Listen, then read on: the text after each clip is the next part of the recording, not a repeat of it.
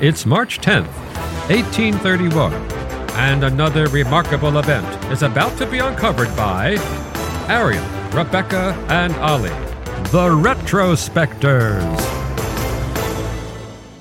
The French Foreign Legion has long had a reputation for attracting cutthroats, political refugees and outlaws, all of whom assume a nom de guerre when they join up, then mercilessly do France's bidding in exchange for both money and eventual redemption in the form of French citizenship. And not all of this is a myth, of course, but it wasn't the express intention of King Louis Philippe when he ordered the establishment of the Legion today in history back in 1831 to sort of kill two birds with one stone. First, sweeping up foreigners and undesirables who were hanging around France, and second, sending them off to help him conquer Algeria.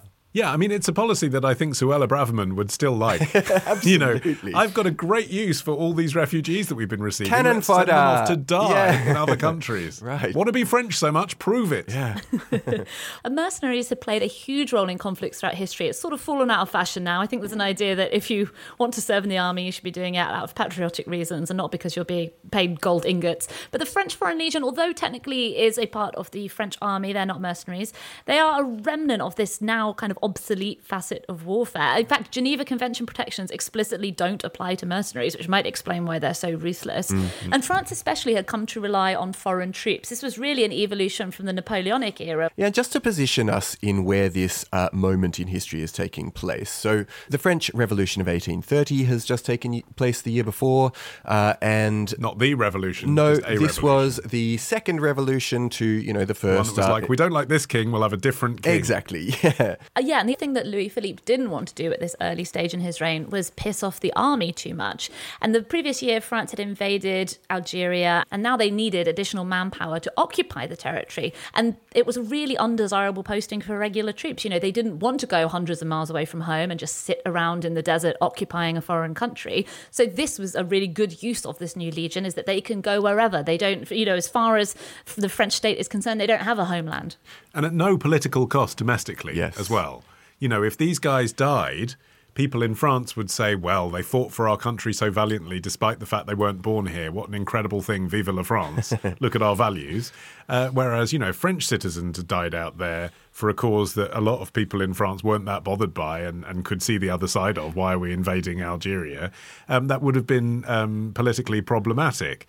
And it's interesting, isn't it, that given that that's the legacy, colonialism basically, it's still Algeria that is associated with the French Foreign Legion all these years later in their uniform. The famous white hats they wear, the kepi, are the colour they are because that's the colour of camel bones in the desert. Wow.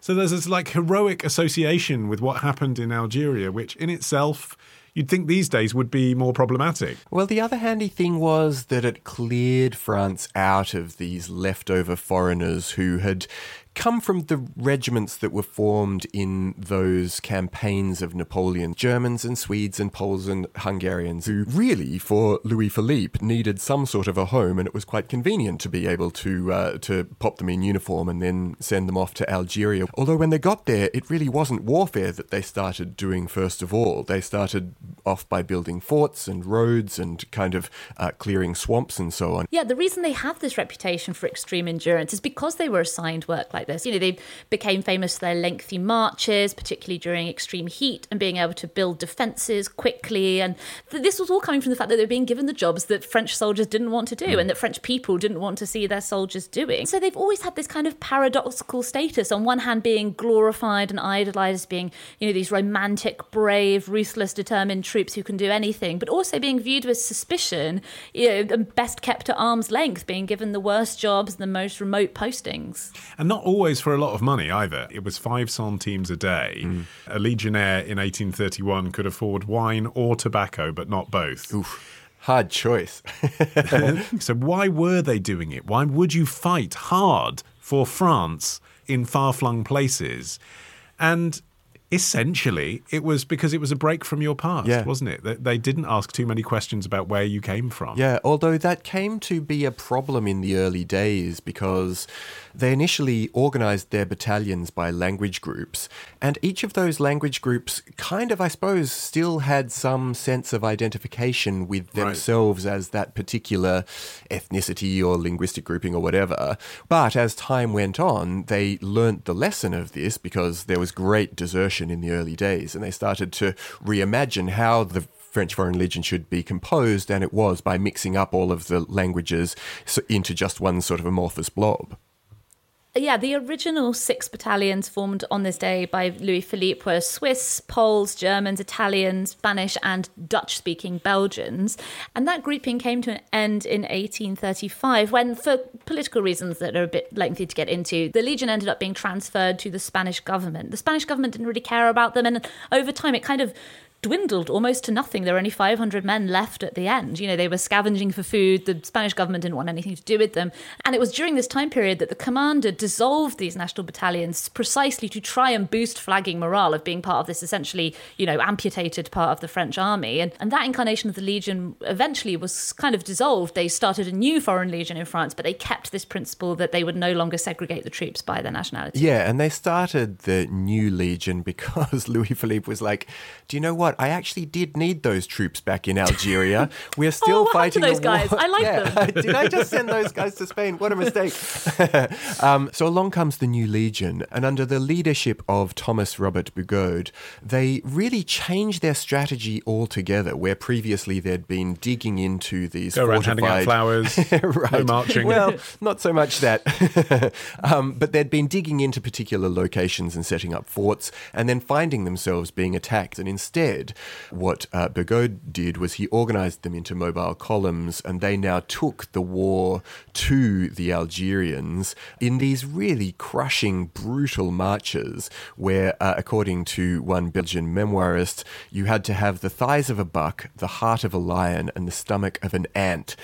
So it also was part of this myth-making that was going on, that these were the guys who could go around and cause havoc and win wars in spite of great difficulty. Or actually almost attracted by the great difficulty. Nihilism is one of the brand values, isn't it, of the French Foreign Legion. Yeah. They have a significantly higher than average rate of suicide in the Legion compared to other armed forces. And some of the quote-unquote games that they're known for, during the 2 world wars, Russian soldiers sparked a tradition for legionnaires playing cuckoo.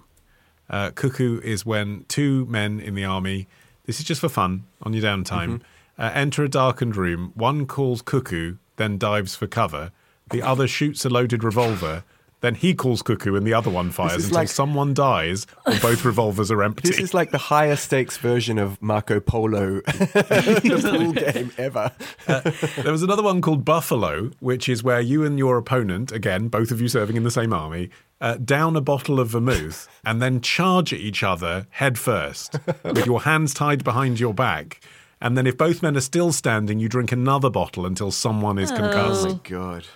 Well, and you can see that attitude in the fact that the biggest day in the French Foreign Legion calendar is not this day in history, it's not its founding, it's Cameron Day, which commemorates a battle in Mexico in 1863, in which a handful of legionnaires stood against 2,000 Mexican troops, and every single one of them was killed, wounded, or captured. So this was not a victory for the Legion. And in fact, the highest honour that you can have in the Legion is being chosen to carry the wooden hand of their commander, Captain Jean d'Anjou. He actually lost his hand before the battle in Mexico, during this annual commemoration ceremony that takes place at the Legion's HQ in Aubagne in the south of France. They are still an elite fighting organisation today. Yeah, the only way to join still, even in the age of the internet, is to physically present yourself at a recruitment office. They're all in mainland France. The website says you can join 24/7, but a quick look on Google Maps suggests this actually means ideally 8 to 5 on weekdays. And also you have to be single. I mean, you can be married, but then when you're in the Legion, you're single. Your paperwork says you're single. Wow. You know, there are no dependents involved. Sorry, love. You have to be male, aged between 17 and a half and 39 and a half years. Oh, we're just too old, Arian. What a shame. Just missing out. Well, you may still not qualify. It depends if you meet the other requirements. You have to have a BMI between 18 and 30. I think you guys would be fine. Yeah. You have to be literate in your native tongue. No French is required. Still good. And you must have no more than 6 missing teeth. You also can't be a serious criminal these days. They're not interested in rapists, murderers, or serious drug dealers. So that rules you out, Rebecca.